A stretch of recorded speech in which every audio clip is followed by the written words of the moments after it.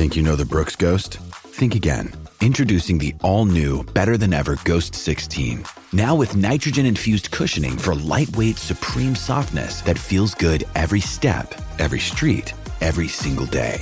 So go ahead, take your daily joyride in the all-new nitrogen-infused Ghost 16. It'll turn your everyday miles into everyday endorphins. Let's run there. Head to brooksrunning.com to learn more.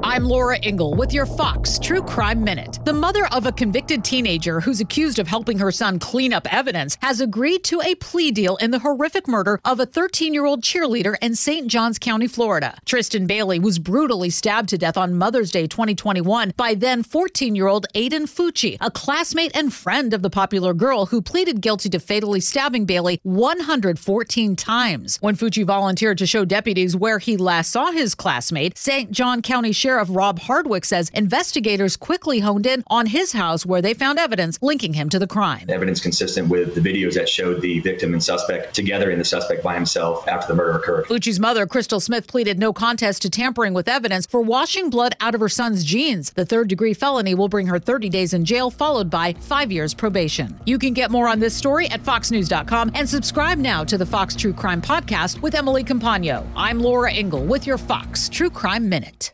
From the Fox News Podcasts Network. Hey there, it's me, Kennedy. Make sure to check out my podcast, Kennedy Saves the World. It is 5 days a week, every week. Download and listen at foxnewspodcast.com or wherever you listen to your favorite podcast.